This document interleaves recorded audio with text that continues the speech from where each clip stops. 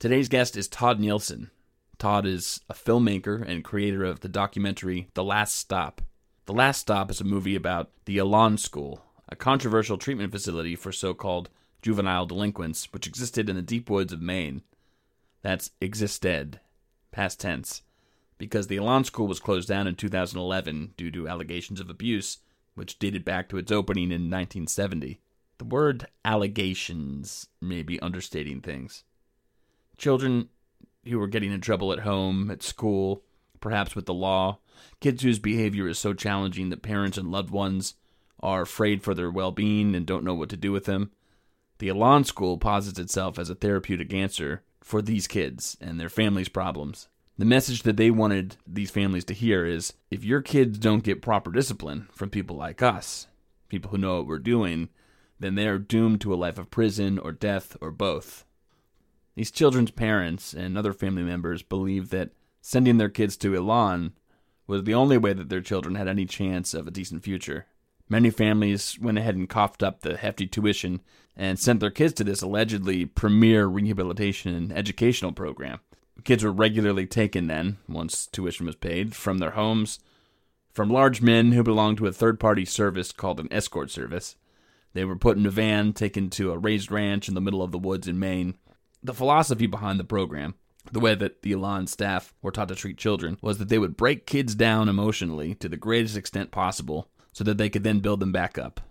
The breaking them down emotionally, which actually happened to be physically as well, included things like having a house meeting in which a person would stand in front of a crowd of other residents who would publicly harangue them, shouting threats, slurs, making jabs at their character, airing their grievances, or sending kids to a ring where they would put on boxing gloves and fight other students until they were eventually beaten. There have been stories in which students were put in a dumpster and forced to stay there for days at a time. Another student would stand guard, and if he let either of them get away, he or she would have to join them in the dumpster. And these aren't just allegations. They are actions that Joe Ritchie, founder of the school, proudly explained to the media in an expose of the school, which was filmed in the 80s. And he defended these actions. Before the interview, I'll play you just a moment of one of the interviews with Joe Ritchie. First, I want to say that my guest Todd Nilssen's film does a great job of describing not only the horrors of the school, but it also shows the viewer why the school was appealing. Why some of the school's alums swear that their experience made them better people. It shows that the school's ethics, loose as they were, did change with the times and for the better. And it allows parents who have sent their kids to the school or similar schools to hold two truths at once. On one hand, it's understandable why parents would want to send their kids there, why they felt it was in their kids' best interest. And on the other hand, the film provides a much-needed warning to folks who may be considering similar kinds of programs for their kids. It takes you through the story of Élan, stories from former residents, interviews with experts, and it explains why and how the school was finally shut down. So my guest, Todd Nilssen, who himself attended Élan, explains all of this and more in our interview. And before I take you to that interview, I'm going to play you a clip of a conversation with news media and founder of the school, Joe Ritchie, who creeps me out. But I think it'll give you a sense of what we're talking about throughout the conversation. Remember that Todd Nilssen's movie, The Last Stop, is out today, May 19th, and I've provided a link to the film in the show notes. I know you'll enjoy the conversation, so as promised, and without further ado, here's a clip of the school's founder, Joe Ritchie, and then followed by my interview with Todd Nilssen. Enjoy. Joe, you make no bones about it. There is corporal punishment here at Élan. Tell us about it. What are the stages it comes in? Who's it administered by? Well, it's administered by the kids, first of all. Corporal, it's a harsh term. Okay, what it is we have the ring, okay, which everybody misinterprets. It's not a boxing ring, it's a ring of human people. You know, we're a equal rights facility. We also use spanking, which is symbolic. Again, it's a last resort.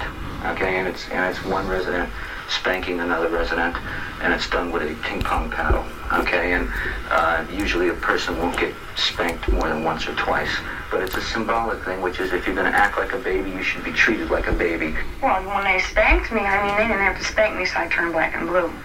Simple as that. I mean, that was just one time after another. I was so sore I couldn't sit down. Now, to me, that's a little ridiculous. How often were you spanked? Every day for a long time. Hard. Oh, yeah. Clipboards. Hands. Anything, you know. Something that they could, well, I would feel it, supposedly.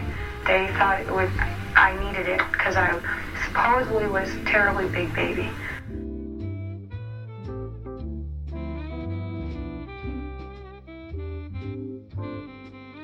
So I'm here with Todd Nilssen, the producer of the documentary called The Last Stop.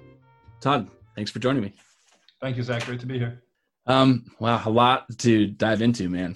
I just watched your documentary, and I've been reading a lot about the school that it's centered around called the Élan School, a place in Maine that's ostensibly was a therapeutic sort of boarding school type or reform school, I think they touted themselves as, where people were sent there as a last stop before jail, perhaps death, and parents would send kids there in desperation. It was an expensive for-profit school. And like a lot of similar schools in recent times, they had a long history of just really abusive behavior all around. And of course, I'm going to stop there because anything that I'm saying, you could just repeat, but with more detail. The film highlights, I think in a pretty fair way, the troubles that people faced while they were there. And I think troubles would be downplaying, maybe that's not a strong enough kind of a word, while also explaining that there's a reason why it was able to last for its, I think, over 40-year existence, because there were some aspects of that place that allowed people to gain a little purchase in a social group or maybe better themselves in some ways. And so I'd love you to help me tease all that apart. Before we go anywhere, could you just tell people a little bit about yourself and what inspired you? What was your basis for creating this documentary? And then we can get into the talking about the school. Yeah, so I am a filmmaker and editor based out of New York City. And I went to Élan back in 2005, and I graduated in 2007. And when I got out, I sort of forgot about the school for a little while, but then thoughts started coming in again. I started thinking about it. I started joining some groups about the school from people who went to the school, and started sort of looking into its history and the history surrounding the school and other schools like it, because Élan is just part of a bigger industry. And I realized that what I went through wasn't very normal. I kind of just always thought Élan was just something that happens to bad kids, when they're bad, that it was normal. Like, you commit a crime, you go to jail. If you're a bad kid, you go to a place like Élan. And I didn't realize after getting out that I had gone through something very unique and something kind of, truly kind of bizarre in a way. And, being, working in film and working in video, I realized, and, seeing that there really haven't been any documentaries done about Élan or any school really like it, I thought it was a great opportunity to kind of put that story to film in a visual and audio aspect. So people can kind of understand, what it was like being there, what the daily regimen was like, what kind of kids went there, and how it sort of fit into the whole rehabilitation world. You said it was a therapeutic school. It was the proper name for these places are behavioral modification programs. They don't really bill themselves. They kind of play with the names a little bit. They might call themselves, like a school, like an education sort of school, or a rehabilitation. But really, the proper name would be behavioral modification, because their goal is to take your behavior and modify it and change it. So that's the ultimate goal. So working on the film and meeting, people that had gone there years before me and years after me, we all shared the same kind of camaraderie. Even if somebody went there in the 70s, and I went there in the 2000s, it was like, instant, connection. It's really been kind of a journey. And I'm just glad that the film is out there now, and people, I constantly get emails, I'm going down the troubled teen rabbit hole.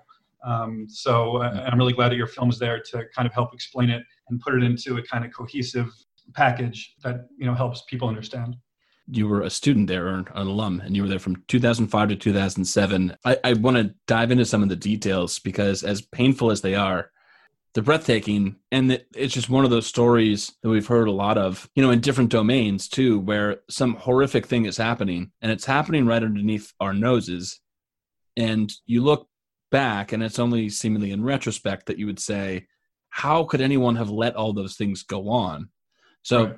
Before we delve into that, I'm just curious, what tipped you off? When you left the school, you said you had some sense that, whatever happened to you was sort of just, it's almost like you had a bad weekend. What happened to you is what happens to kids who are bad. So what tipped you off, when you got out? But it was really talking to other people who also had been there. When you're there at the school, you're sort of in a mindset, like you're it's like being in a grind, because constantly, you're never not doing anything there. I could go into like the daily schedule, but basically you're always functioning in a way. You're either cleaning something, you're either writing reports on somebody, you're either in a group or, scrubbing a toilet or whatever. You're always doing something, and you never really have time to think like, what is going on around me? What are the, implications of what's being done to me? You just think it's what you have to do to get out. It's like a fight or flight thing. You're doing what you have to do to get out of this program. You're hyper-vigilant. And then when you get out, you're just like, oh, I'm out, finally. You know what I mean? I can go back to my life. Not for everybody. Not everybody did go back to their life. So I just kind of forgot about it. I was just glad to be out. So how I kind of, got back into it is just talking to other people and hearing their experiences and seeing the damage it did to people, the help it provided to people, and, especially some of the bizarre stories that I've heard. Élan did change a lot. By the time that I was in Élan, it had changed a lot. And during the 70s and the 80s, it was a lot more brutal than when I was there. It was still brutal, but it was a lot more brutal back then and a lot more unforgiving. The documentary follows the kind of evolution of this place, how it changed and what, what it was like back in the day and how those things kind of through advocacy and child protective services and, the states kind of starting to come down on them, how things did kind of change. It wasn't enough, obviously. But yeah. The school's trajectory kind of followed some semblance of a moral arc, I guess I hear you saying. Like, it wasn't quite as bad when you attended. Right. Yeah, it had to change with the times, no doubt, while keeping that kind of their core concepts, that sort of attack therapy kind of concept. We're gonna beat you down until you change. Without that, the school doesn't work. But really, in the end, the school couldn't survive. One of the things that really brought about the end of the school is the internet, and I think this is one of the kind of the beautiful parts of the story, is that the people who brought accountability to Élan were the kids who went there, by forming online campaigns, by manipulating searches, by authoring websites, detailing what happened at the school. So nowadays parents go online and they search, okay, Élan School, maybe I should send my kid there, and all these things pop up saying, no, you shouldn't send your kid here. You know what I mean? And so that really put a damper on their wallet, and eventually they had to shut down. So it's interesting because it was not any state regulation or breaking of any codes or whatnot that closed Élan, or any school like it for that matter. It's very rare that these schools actually get shut down by the authorities. It's usually because of economic reasons that they can't continue. If I'm going to go reverse chronologically here, could you name maybe one or a couple experiences that you had while you were there? And we'll just note that this is as the school is changing with the times. This would be perhaps its most charitable light that we could see it, yet you still noticed that there were things that you were going through while you were there that just were not part of the norm or perhaps not healthy. Could you shine some light on what a couple of those things could have been? Yeah. First off, I think it would be good if I explained what Élan used to do. And I want to also touch on how Élan works. So the core idea behind Élan is that they're going to break you down and then build you back up. And to do that, they use humiliation tactics, such as, dressing people in bizarre costumes. If a girl liked a boy or something, or showed that she liked a boy, or maybe flirted with a guy, they would dress her up as a prostitute, or they would put a sign on her saying, I'm a whore, please ask me why. I'm just going to end up on the street one day. Constant confrontation, screaming in people's faces, screaming, in groups at each other about how horrible the other person is, and extremely using, curse words. I can show you a link to a sample clip of how these feelings sounded. It's really bizarre. So, all of these tactics they sort of use to break you down, and then they would build you back up. Now, when I was there, they got rid of a lot of these things. Oh, and by the way, they also had a thing called the ring, which somebody acted out violently, or somebody, you didn't even have to act out violently. Let's say you just were not participating in the program, and this is a last resort they relied on. They would put you in not a boxing ring, but a ring of people, so a circle of people, and they would put boxing gloves on you and somebody bigger than you, and you would duke it out. And you never won. They would just keep sending in kids until you were beat down. And it's to show you, strangely, that violence never solves anything. There's always going to be somebody that's going to beat you. So they had kind of reasons behind everything they did. So now a lot of this stuff over the years obviously sort of went away. You know what I mean? Like they couldn't dress people in costumes anymore, or put them in boxing rings. The states just weren't going to have it. It just does not look good.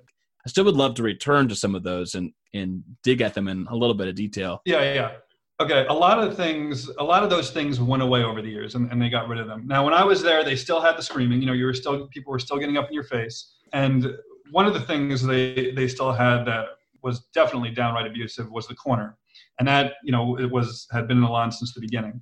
And basically, if you were not participating in the program and you did not do what you were told to do, you were put in a corner, and you were to face the corner from the beginning of the day to the end of the day. And there were kids who sat in the corner for months. Not exaggerating, for months. They would get taken out of the corner, given a general meeting, where a general meeting is when 20 or so kids, rush up to you and surround you and scream in your face. And then they would take you and put you back in the corner. So, it's just complete isolation, and it sucks. There's no doubt about it. You're facing a corner, and especially as a kid, where you have energy and you want to talk and interact, imagine how that feels.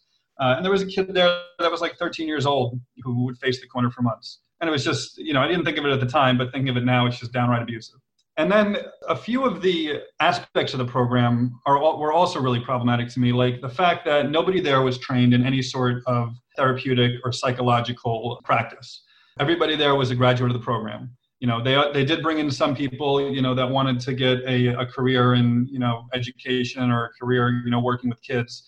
But for the most part, the longtime staff there were graduates of the program who went on to work there. And they thought, okay, well, we've been through these experiences, so we have the ability to help others who have been through these experiences. Because it helped us, it will help them. And I should also say that Élan didn't really have any way of kind of sorting out who came into the program. It's if you had the money to go there, then you were let in. And by the way, when I was there, it was $54,000 a year to go there, more than Harvard at that time. Looking back, those are the things that really stuck out to me the most. The fact that nobody there really seemed to have a clue as to what they were doing. They were just doing what they felt was right. Those are things that happened to you while you were there? No, for me, I very quickly realized what was going on, and how I realized what the game was, right? So I realized that if I want to get out of here, I need to do what I'm told to do, and I need to do the program. And by the way, I should also say that when I was there, I was 17, and I turned 18 very quickly after I had come there. And when you're 18, you can sign out of the program. They don't make it easy, but you can sign out of the program if you want to. It's actually very rare that people did sign out. And the reason for that is because they kind of drilled into your head that if you leave, that you're going to die, or you're going to end up on the street, or your parents aren't going to take you home, or your life is going to be miserable, or whatever. And they drill that into your head on a day-to-day basis. So I was, I guess you could say, brainwashed. I mean, I want to get more into my how I felt after the program a little later, but I guess you could say I was convinced that if I left the program, that I was going to die and that I was going to fail in life. So I stayed, and I worked through the program, and I was out in 2 years. So a lot of bad things really didn't happen. A lot of those things didn't really happen to me because I quickly acclimated to the program. But I saw those things happen to a lot of other people. Like I said, there was a 13-year-old kid, I'll never forget him, that they just constantly dragged through all these awful things. And it never did anything. He never got better. You know what I mean? It obviously was not working, but they kept him there because of the money. So the reason I wanted to go in that order of talking about your experience is because I'm tempted to point out some people who could be naysayers of your message, which you made impossible by virtue of the evidence that your film was grounded in. That's one of the reasons I appreciate projects like this, is because, for instance, in the 80s, we had a wave of people who were convinced by these psychotherapeutic techniques that they had repressed memories that of being abused or being things happening to them. They were sure, because of this Freudian psychoanalysis that was being done, that, you know, parents or teachers of the past were abusing them, and they were just remembering things in vivid detail. And of course, what we recognized was that memories can be created post hoc. There can be false memories of what has happened. And it could be easy for a critic who's maybe drunk a little too much of the false memory Kool-Aid to say, well, Jesus, these kids now, they've gotten together, they're reminiscing. Isn't it possible that these are just old tales that they were telling? Is it really the case that this school was so bad? But it doesn't take so much digging into this story before you figure out that can't be the case. So first of all, there's the fact that it got shut down. Second of all, the documentary just goes through this chronology of the school's existence and ubiquitous stories of, you know, people's experiences there, and they all line up. So I wonder if we could kind of go through it and talk about, I don't know, starting from earlier days, what was the school's basis for existing, and what was it like when people found out, if a kid, say, found out that they were going to be going to that school? How did they first make their entrance into school? And then what were they experiencing when they were there?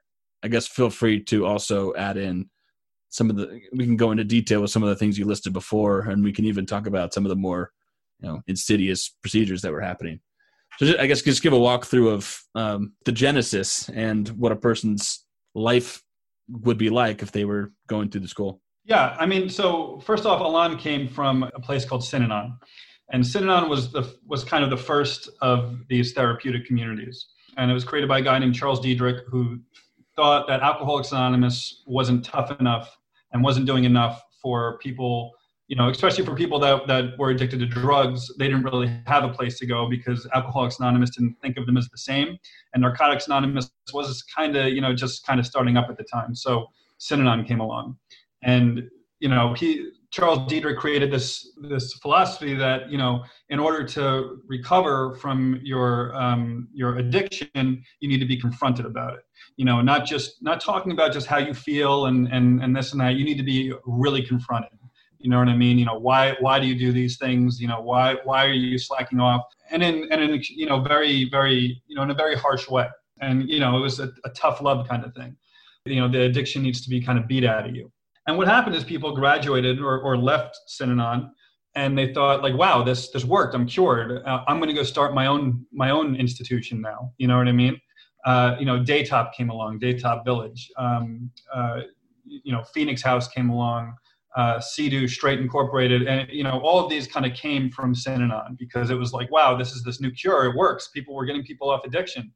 And then they started to gear it towards kids. You know what I mean? Because there was a real market there for kids that were, you know, getting into drugs, especially during the 70s, you know, 80s, you know, doing, you know, smoking, you know, marijuana or taking acid or whatever. You know, this was a big thing. And there was a big scare around for parents, you know, the just say no thing and, you know, Richard Nixon saying, you know, drugs are our biggest enemy. People were scared and they needed a place to help their kids, or they thought they did. So these places marketed themselves like, oh, we can help them, send them to us. And so parents did. And it was it was a booming industry. It still kind of is, but it really was a booming industry. I mean, it was, you know, there's a lot of these places. There's still a lot, and there used to be, you know, a lot more under this umbrella of the troubled teen industry. So what would a daily, you know, kind of experience there be like for a kid? You know, it changed. It's different on every program. I can just say for Élan, you know, normally, you know, you wake up, you clean your dorm, and then you hit the floor, and, you know, most of the day you're functioning. So the house is split into different offices. You had the service crew, the business office, the communications office, the expediters, and the coordinators. And each office had a different responsibility in the house. The house, if you think about it, was kind of like a microcosm of society. That's what they called it.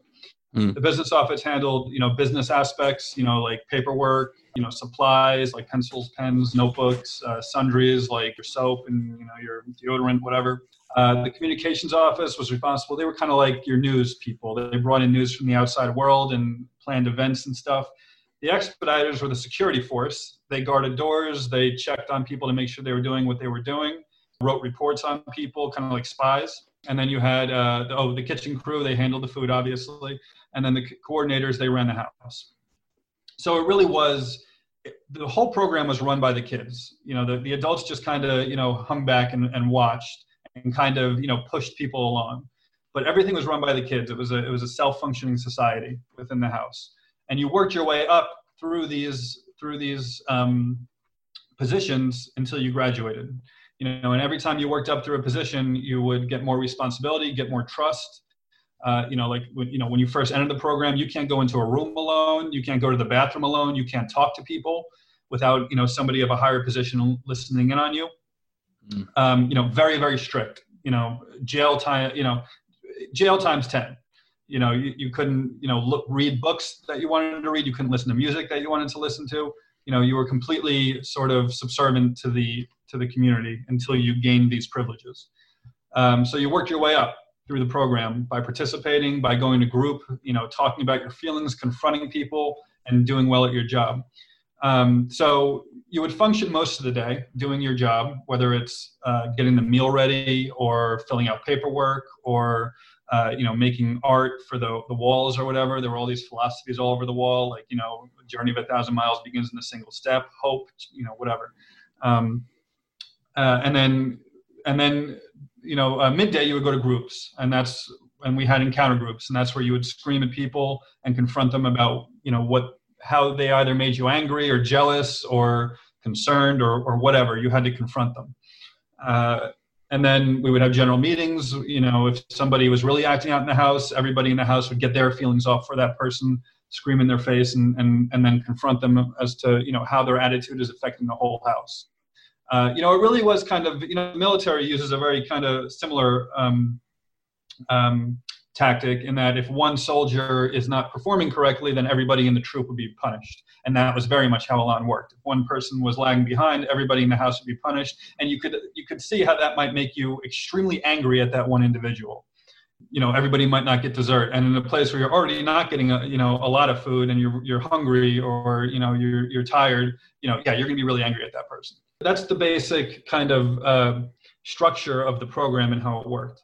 Talk to me about some of the ways, like if it's going to be called a behavior modification program, then I think just by virtue of that, they're going to be using behavior reinforcements, whether they're negative reinforcements or positive. And of course, by watching the documentary, right, they've clearly honed in on negative reinforcements. Talk about some of those and the ideas behind why they did them and what the experiences were like of being negatively reinforced for something. What they called negative reinforcement, or what they called punishments, were learning experiences. That was how they dubbed it. If you did something, and it could really be anything, expediters, like I said, I explained what they are, kind of like policemen, were constantly writing down what you did wrong. And they would submit those reports to the chief expediter, and the chief expediter would form an incident sheet, and then that would go to the coordinator who would write out a punishment. Again, all of these are kids. There's no authoritative individual staff professionally trained involved. This is all us doing this. Let's say I took an extra milk at the table or something. Well, an incident report would get written on me, and I would be sent to what's called a dealing crew, and they would scream at me. They would say, you did this because you think you're entitled and selfish, and you always got your way at home, and if you continue this into the future, you're going to just be whatever psychobabble you wanted to scream at the person. And it sounded very robotic. It's not as if you hear one of these dealing crews, it sounds extremely robotic because nobody was really into it. You just had to do it. And then they might send you to scrub a toilet or something like that. Scrub a toilet, scrub the floor all day or whatever. But if you kept doing that, the punishments would get more severe, which could include getting a general meeting, which is where everybody in the house screams at you, and it's extremely humiliating. And, you're getting spit in the face, and people are yelling about how they hate you so much and how they want to, want to kick your ass and how much of a loser you are and, whatever. Just imagine almost like a kind of a sea of screaming faces at you. Then you would be sent to scrub a floor or something like that. And if you kept acting out, you would be put into the corner, and you would face the corner until you were ready to come out. And like I said, there were kids who would sit in there for months. They refused to participate in the program, or they just couldn't, you know what I mean?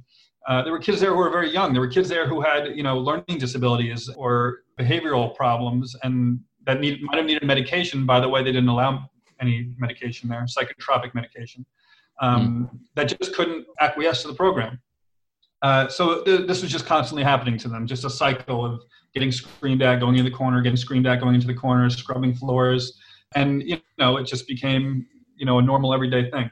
So during my time, that's kind of how the punishments and how that negative, reinforcement worked. And now there was positive reinforcement too. This might sound ridiculous, but if you did well, you might get a soda. And I know that sounds ridiculous, but a soda, when you have nothing but milk and like water to drink, or some gross juice that they put way too much sugar in, is nice. So, if you get a soda for, tattling on somebody, that was some reinforcement for you. Or maybe you get a home visit or something. Maybe you can go talk to your family for an extra, 30 minutes or something like that. Or listen to music for an extra 10 minutes in the dorms or whatever. So yeah, that's how they kind of reinforce behavior.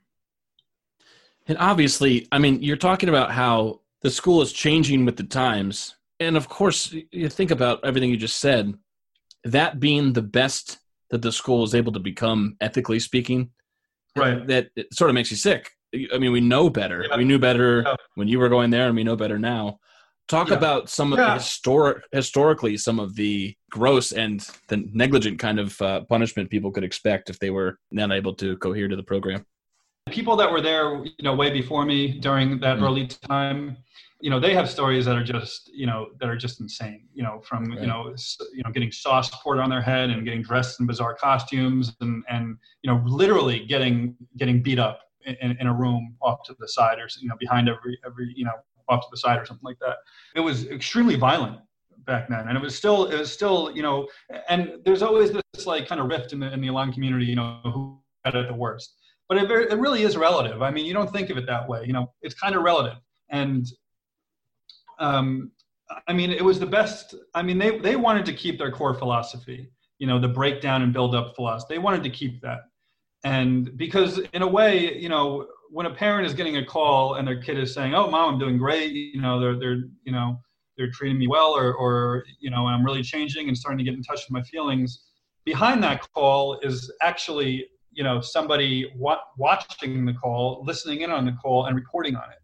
Mm-hmm. And if you don't say the right thing, then you're obviously going to get punished. If you say, "Hey, Mom, they're kicking my ass here, they're screaming at me," you're going to get in trouble.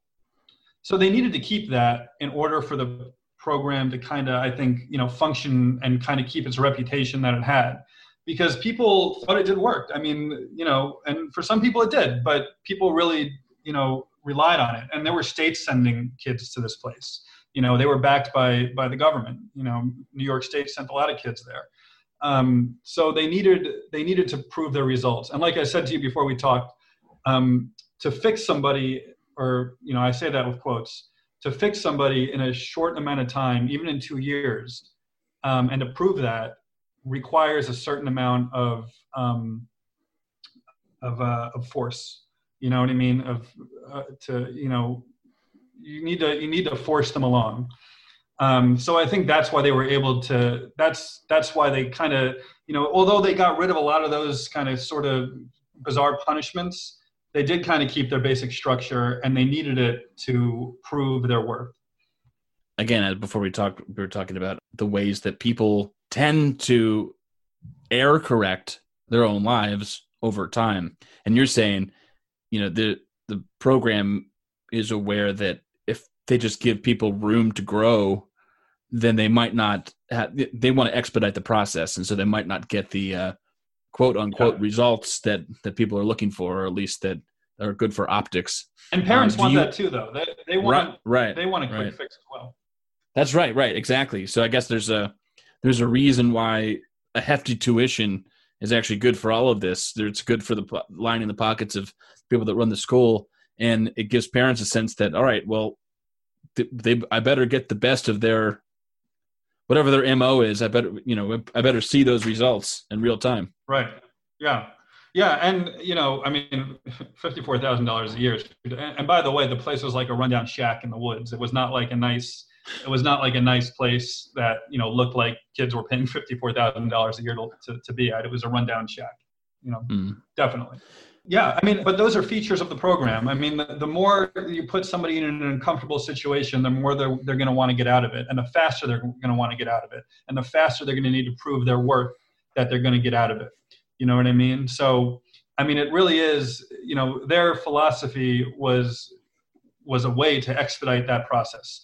And for the most part, it didn't work on a lot of kids.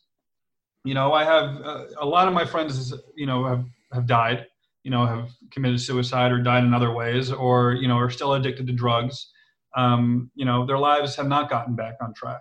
So does it work in the long term?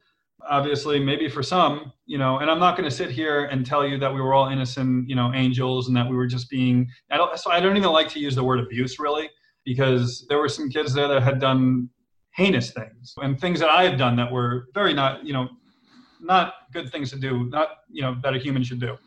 We weren't angels. We needed help and we had problems. Was this the solution? Well, that's for you to decide if you view the documentary. Right. What's your sense? I mean, you said obviously some people aren't getting better. Some people seem to have done worse than maybe they could have. And I'm thinking of that perhaps some people grew up and became something and are successful despite the program, not by virtue of it. What is your sense? What do you think, percentage wise? Let me tell you. I mean, I'm not bragging, but I think I did pretty well after leaving the program. And, I kind of did get my life together. I still struggle, but for the most part, I'm healthy and, my life's not awful. For me, I look at everything that I've been through as kind of a stepping stone to where I am now. Would I have gotten better just naturally, just kind of growing up and becoming more mature? Possibly. I don't know. It's also very possible I didn't. It's very possible if I didn't go to Élan, I could have ended up in a gutter somewhere. I don't know. And I'm not willing to take that risk. If I could, magically, if I could just erase that part of my life and, see what happens, I wouldn't take that risk. But a real problem with the program is that if you didn't acquiesce to the program and you didn't do what you were supposed to do and work your way through the program, you only saw the negative aspects of the program. You know what I mean? Like that kid who I said was just constantly in and out of the corner. He never got up. He never went through any of the ranks and got up to the second half of the program, which is where they really put their trust in you and let you kind of be yourself. And a lot of kids left like that, constantly being told how big of a failure they are and how much of a loser they are and how they'll never succeed. And it's like leaving, it's like, kind of like a half-baked thing, you're taking the bread out of the oven too fast. And, that's malpractice on their part, no doubt. And again, I attribute that to the fact that they had no way of screening people, took people based on if they could afford it. So there was a lack of care there. The administration definitely didn't care whether you survived or not. And then they could use you if you did fail as an example to the others, which they did often. The staff there didn't have a screening process for who they thought they would be able or not be able to help. They did, I think it was Maya called it in your film, a wallet biopsy. How thick is your wallet? That's a good term for it because that's exactly what it was. When I went there, first of all, by the way I went there, I was woken up in the middle of the night, ripped out of bed by two guys, two big like Marine guys, and they drove me up to Maine. That's something that traumatizes me still to this day. I'll never forget that, ever. More than the program. And, if any industry needs to be shut down, it's that one, definitely. And they're called escort services. Kids should not be ripped out of bed by big guys and sent up to God knows where. That's a third party service? Yeah, they're called escort services, and there's a lot of them. And their job is to take you and just take you out of bed in the middle of the night when you're kind of half asleep, throw you in a van and drive you up to wherever. And they do it by force. If you try to run away, they'll grab you. Put your hands behind your back and put you in a van. And these aren't police officers. They're just some guys, just some guys that are physically adept and can do it. Very violating. They called it the Élan snatch back in the day. That's what they called it. Tell me about this sort of hierarchical order. One part of that positive reinforcement, or ostensibly positive reinforcement, was that you got to move up ranks. And how did that work? Yeah, so you started as a worker when you came into the program, which is, basically you're just cleaning stuff. And then you work your way up through the ranks. You become a ramrod, which is where you oversee a small crew of workers. And then you become an expediter, which is where you're a security guard, like I said before. Then you become a department head. You lead a department. And then you become a coordinator, which is kind of like being the CEO of a department. And also you run the house. And you work your way up through there by participating, obviously, in the therapeutic aspects of the program, participating in groups, doing your job that you need to do, with pride. If you're cleaning, you're really cleaning and not just kind of getting over on it. And they will give you evaluations along the way as to whether you can go to the next position or not. And then you could get shot down at any point, in your journey through the hierarchy. And that's when you're just scrubbing floors all day. You're stuck at the bottom level. You're scrubbing floors. You have no privileges, nothing. You're just scrubbing floors. You're basically, and you're kind of a leech on the house because people need to watch you, and, you can't really do anything else. So, and that makes people angry at you, and that makes them want to confront you. So yeah, so that's how you kind of go through the steps of the program, is just by participating in the program as much as you can. One of the villain-like characters, and unfortunately he was a real person, of your film was one of the founders, Joe Ritchie.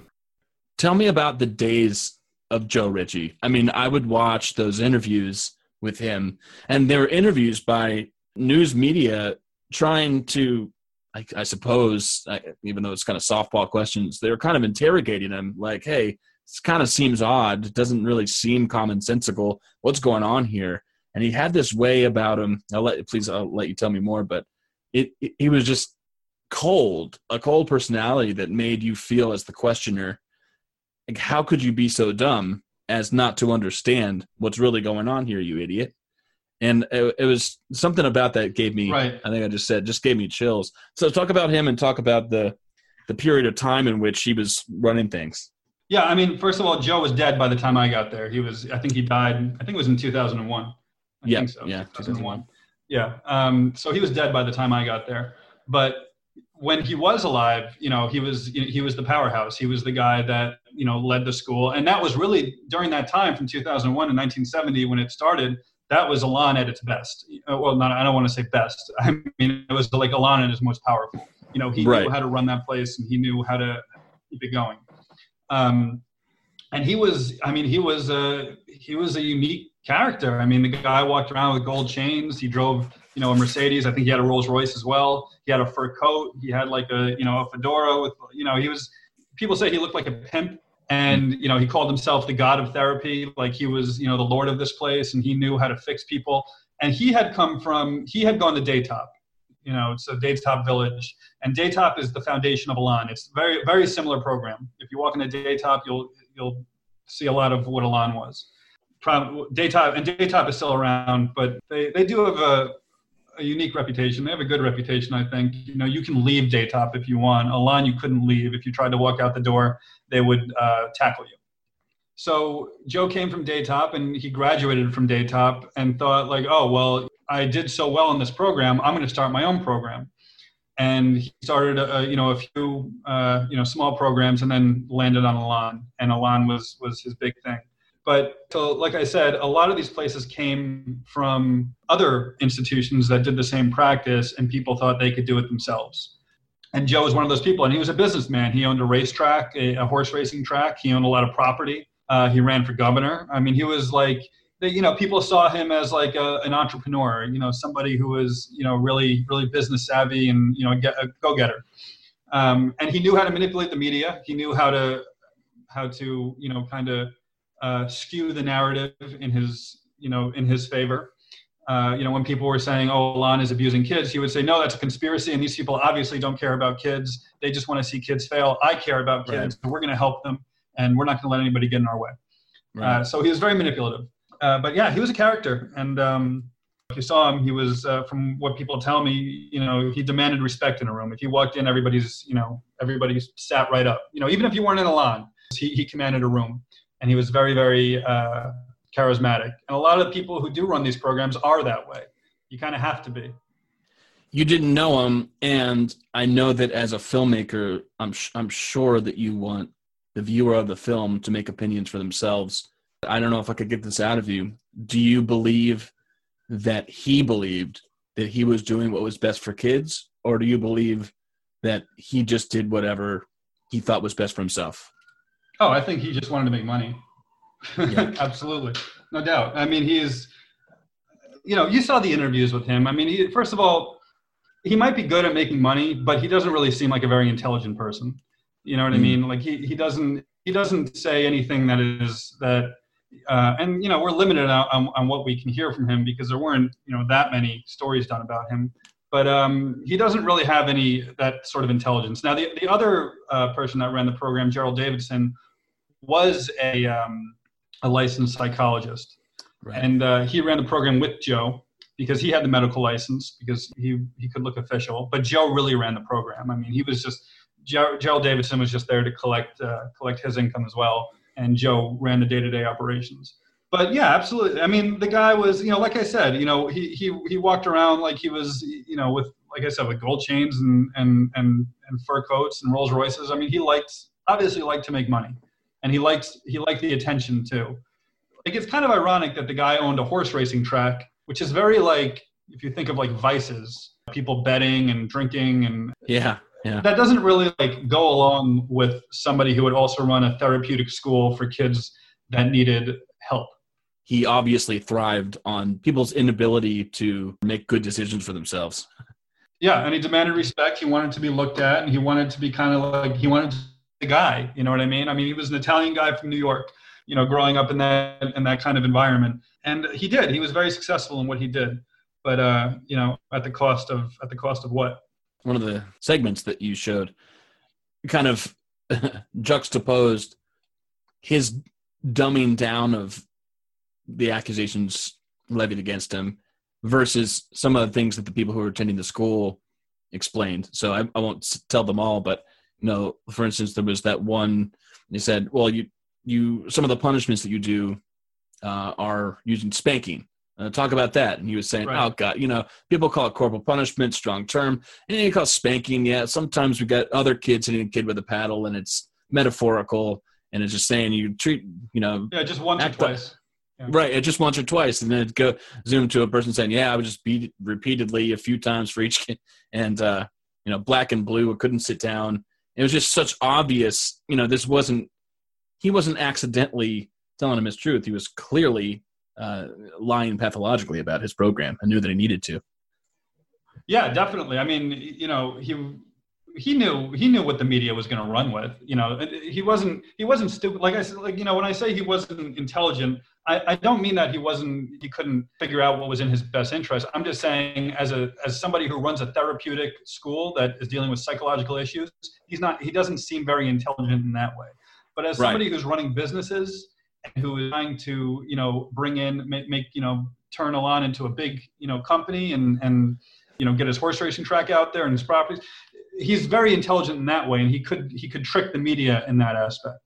Right. And you have to also consider if somebody were to come out against the program, like, especially at that time when there was no internet, then, he could just turn around and say with all his, the staff members, people that work there, well, this is just a troubled kid who couldn't make it in the program and is obviously, look at him, he's doing drugs, his family doesn't even want him, don't listen to him, Right. And he would run with that. He could definitely run with that. So, he knew what he was doing. There's no doubt about that. And, if he survived to this day, I think Élan might still be there. He would be very old by that time, but the Joe Ritchie of that time today, I think he could still run Élan like successfully. You said, maybe he would have been able to keep it alive. It did shut down. Can you talk about how and why? Yeah. So, I mean, the way it shut down in my, one of my friends refers to it as like, Frankenstein's monster coming back to get him. There was a big internet campaign put out by people who had gone to the school and wanted to expose it. So people formed web pages, they formed forums and groups where they could talk in, and sort of manipulated the search terms. People that were more internet savvy into making these web pages and documents about Élan, about how harmful it was, kind of to show up first. And in an age where people are on the internet and parents are researching these places before they send their kids there, which is really a really good thing. You should definitely research a place before you send your child there. All these things were popping up saying that this is a horrible place. They put people in the boxing ring, they scream at you, they throw you in the corner, you scrub all day, et cetera, et cetera. So parents stopped sending their kids there. New York State, actually got tipped off, and they went in and they said, we're not sending our kids here anymore either. Although I have a feeling that was probably because they didn't want to pay for it anymore, and not because they really cared about the kids. But yeah, so people, sort of exposed the school, the kids who had went there, and, put a damper on their wallet, so they couldn't afford to run the school anymore without new people coming in. And by the time it shut down, I think there were only about in its heyday, Élan had hundreds of kids. When I was there, it must have had 120 total or 140. And then, by the time it ended, it had maybe I think 20 kids or something like that. So the internet campaign obviously worked. It got me wondering, do you think that there are similar schools that provide equal maltreatment as this one that are still in existence? Or do you think that they've sort of diminished over time, or that insofar as there are schools that are maltreating kids or other people, that they are... definitely. I mean, it's hard. It's hard to pinpoint because, again, these places are kind of kept under wraps, and the whole industry is kind of an underground industry. People don't really talk about it that much. And whenever people see my documentary, they say, I had no idea that these places existed. Well, they do, and there's a lot still out there. And if you search, online, if you do your due diligence, there are websites that detail the things that go on inside a lot of these programs that are still running. And a lot of people might run a program, and that program will shut down, and they'll go on to run another program in another state or something like that. Because there's no government oversight on these schools, they're not classified into any one particular classification. They can just kind of resell themselves as different things and do whatever they want to do. So I think until there's some sort of federal regulation on these programs and kind of a way to classify them as a certain place, not just a behavioral modification program or a rehab or an OTC, officer training camp or whatever, these places are just going to still keep popping up. And they're very profitable. They really are. Again, because before we talked, I said they have one of the great marketing aspects, which is they target parents who are afraid that their kid is going to die or end up on the street. So they're very profitable, and they still exist. Yeah, are they as vicious as Élan was? I'm not in these places, so I can't tell. I've heard stories. I've heard a lot of crazy stories about different places. One school had a lap dance therapy, from my understanding, which I don't know. Maya can actually tell you more about that. Very strange things still going on. But I think Élan, in its own way, was extremely outward as to how violent they were. Joe Ritchie is there in the news, in that expose that you probably saw, just saying we have a boxing ring. I don't need to convince you they had one. You have the director of the school there saying that we have it. Do you think that it's possible that there could be people who attended a school that they may have hated, but that really was overall basically ethical? And then I don't think that's the case with this one. I really don't. But then people could get together, run an internet campaign, and take down an otherwise, somewhat decent school. Or do you think that this would definitely be something unique? Yeah, no, definitely. I mean, especially today with cancel culture and everything, I think there's no doubt about it. But that's, people need there needs to be inspections into these places. And, people need to, but the problem with inspections is Élan got inspected plenty of times. And they told the kids before inspections, look, if you say the wrong thing, you're going to be in trouble. You're going to be put in the corner. You're going to have a general meeting. And if we do get shut down, then they're just going to send you to prison. So they did manipulate the investigation. So it's really hard to kind of go into these places because they clean up everything when investigators do come. I think that there needs to be evidence as to that the school is doing the wrong thing, and there needs to be corroborating evidence amongst the kids that went there so their stories don't change. Like if you talk to people from Élan, they'll all say the same thing without any they're all going to say, yeah, this is how this was and this is how this was. And they won't even say it in a way that's like, oh, this was crazy or this was, so bad or whatever. It's just this is how it was. So yeah, of course kids could get out and say, the school abused me when it didn't. But then you have to look to other people that went there and look to people that went there that might have had a positive experience at these places, but can attest to the fact that they saw things wrong going on in there. Right. Like that's kind of how I feel about it. I don't totally fault Élan, and I did take some valuable lessons from there, but I saw things in there that were definitely wrong. There's absolutely no doubt about it. So I do come from a place of honesty. I'm not out to get anybody. So it's hard to kind of figure out what's going on in other places like Élan, when they're very good at covering up what they do. And, there are some disgruntled people that leave these places. But again, if stories match, then it's tough to deny it.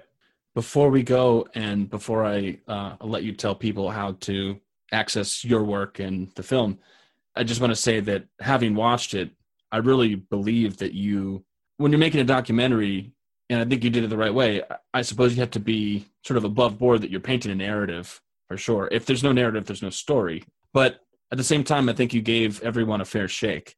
Right. I don't think anything was so obviously jaded in one direction than another. I really do see that you left in people's accounts, like you said, that I had a basically okay time, and for my part, maybe it made me more pro-social than antisocial, but I did see all these things there's accusations that are levied against them. I did see all of them happen.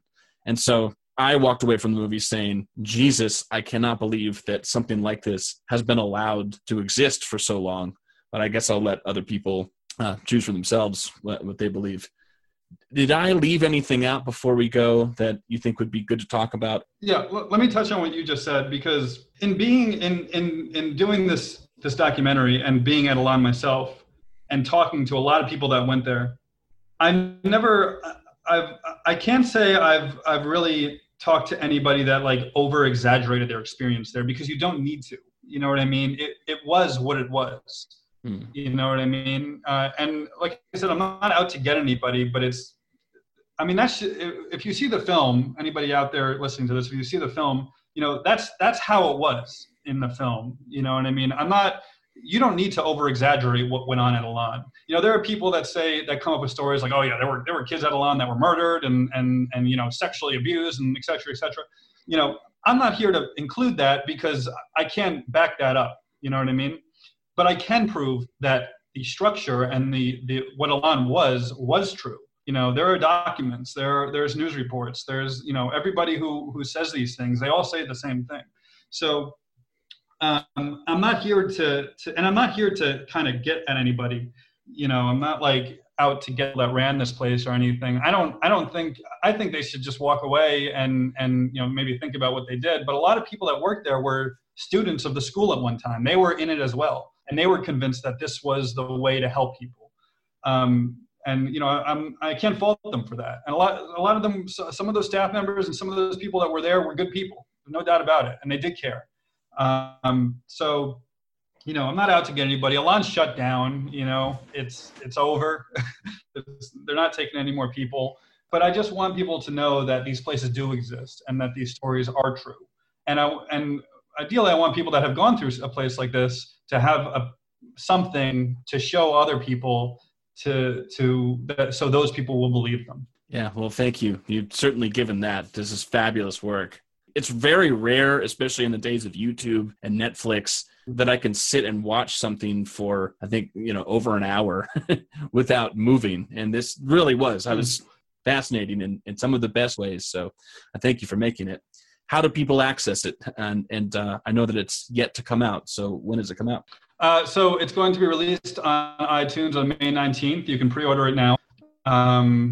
So get on over to iTunes. You can find the film and the iTunes link at thelaststopfilm.com/watch. You can find the iTunes link, and it will be available on more VOD platforms and DVD and Blu-ray very soon too.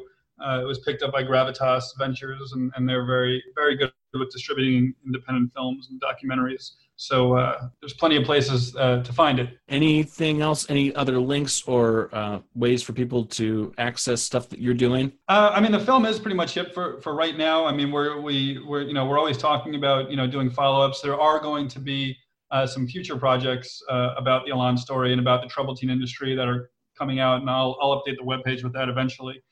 So definitely stay tuned. But yeah, if you go to our webpage, you can join our discussion group on Facebook, and find out more about it. And just searching in Google about Élan and or the troubled teen industry, you'll find a lot of information about it.